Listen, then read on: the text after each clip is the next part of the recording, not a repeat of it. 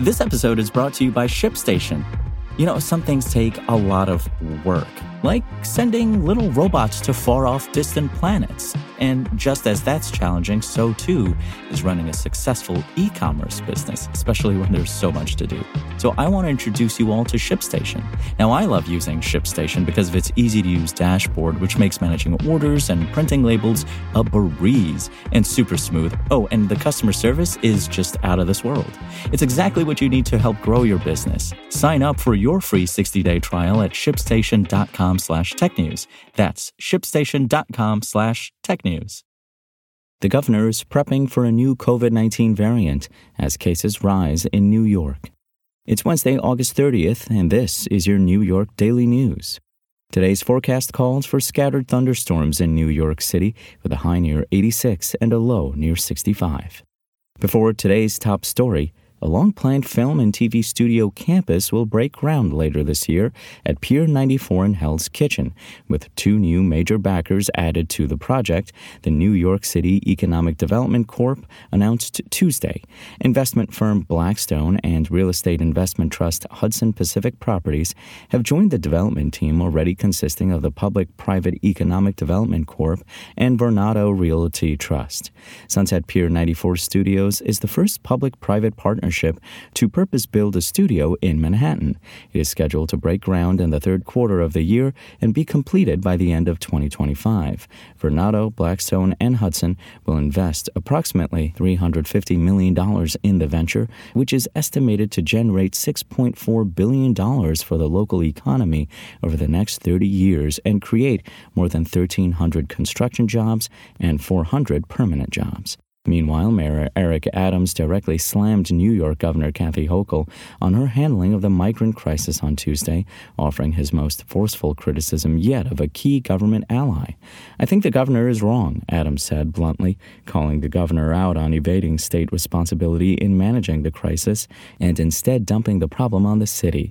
Tensions have been rising between the city, state, and federal government for months over the migrant crisis. But this is the first time that Adams, who has been a strong ally of the governor, has gone after Hochul by name. "This is a real leadership moment," Adams said at a breakfast event hosted by the New York Law School. "We are the economic engine of the state. New York goes down, the entire state goes down." Find these stories and more at nydailynews.com.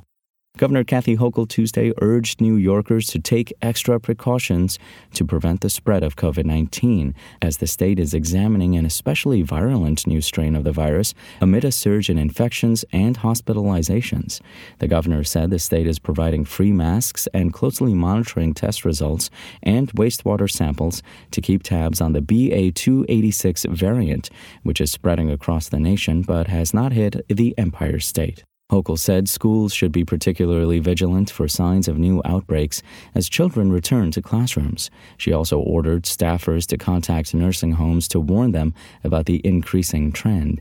While New Yorkers might want to be done with COVID-19, COVID-19 isn't done with us, Hochul said in a statement. Even though numbers appear to be rising, there is no immediate sign that BA.286 is more dangerous than previous strains of COVID. State Health Commissioner Dr. James McDonald called the BA.286 variant the most genetically different strain we have seen since the original Omicron variant. These significant changes are important to note, as mutations may allow the virus to evade prior immunity, McDonald added. On the same day as Hochul's warning, City Department of Health Commissioner Dr. Ashwin Vasan said in a statement that while the agency hasn't found a specimen from a local resident, it is almost certainly circulating here. Based on the degree of mutations, while vaccinated people continue to be protected against serious illness, this variant may be more likely to evade immunity that has developed from vaccination or prior infection than earlier variants, Dr. Vasan said in the statement. But there is currently no indication that it causes more severe illness. We continue to monitor this carefully alongside our colleagues at the U.S. Centers for Disease Control and Prevention and the World Health Organization. A new version of the COVID vaccine is expected to be available soon to provide enhanced protection against the new variant and others.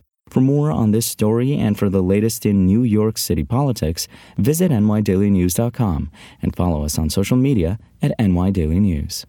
Thanks for listening. My name is Imran Sheikh, and we'll talk more tomorrow. Spoken Layer. Want to learn how you can make smarter decisions with your money? Well, I've got the podcast for you. I'm Sean Piles, and I host NerdWallet's Smart Money Podcast. Our show features our team of nerds, personal finance experts in credit cards, banking, investing, and more. And they'll help you make the most of your money while cutting through the clutter and misinformation in today's world of personal finance. You'll get clarity on strategies to help you build your wealth, invest wisely, shop for financial products, and plan for major life events.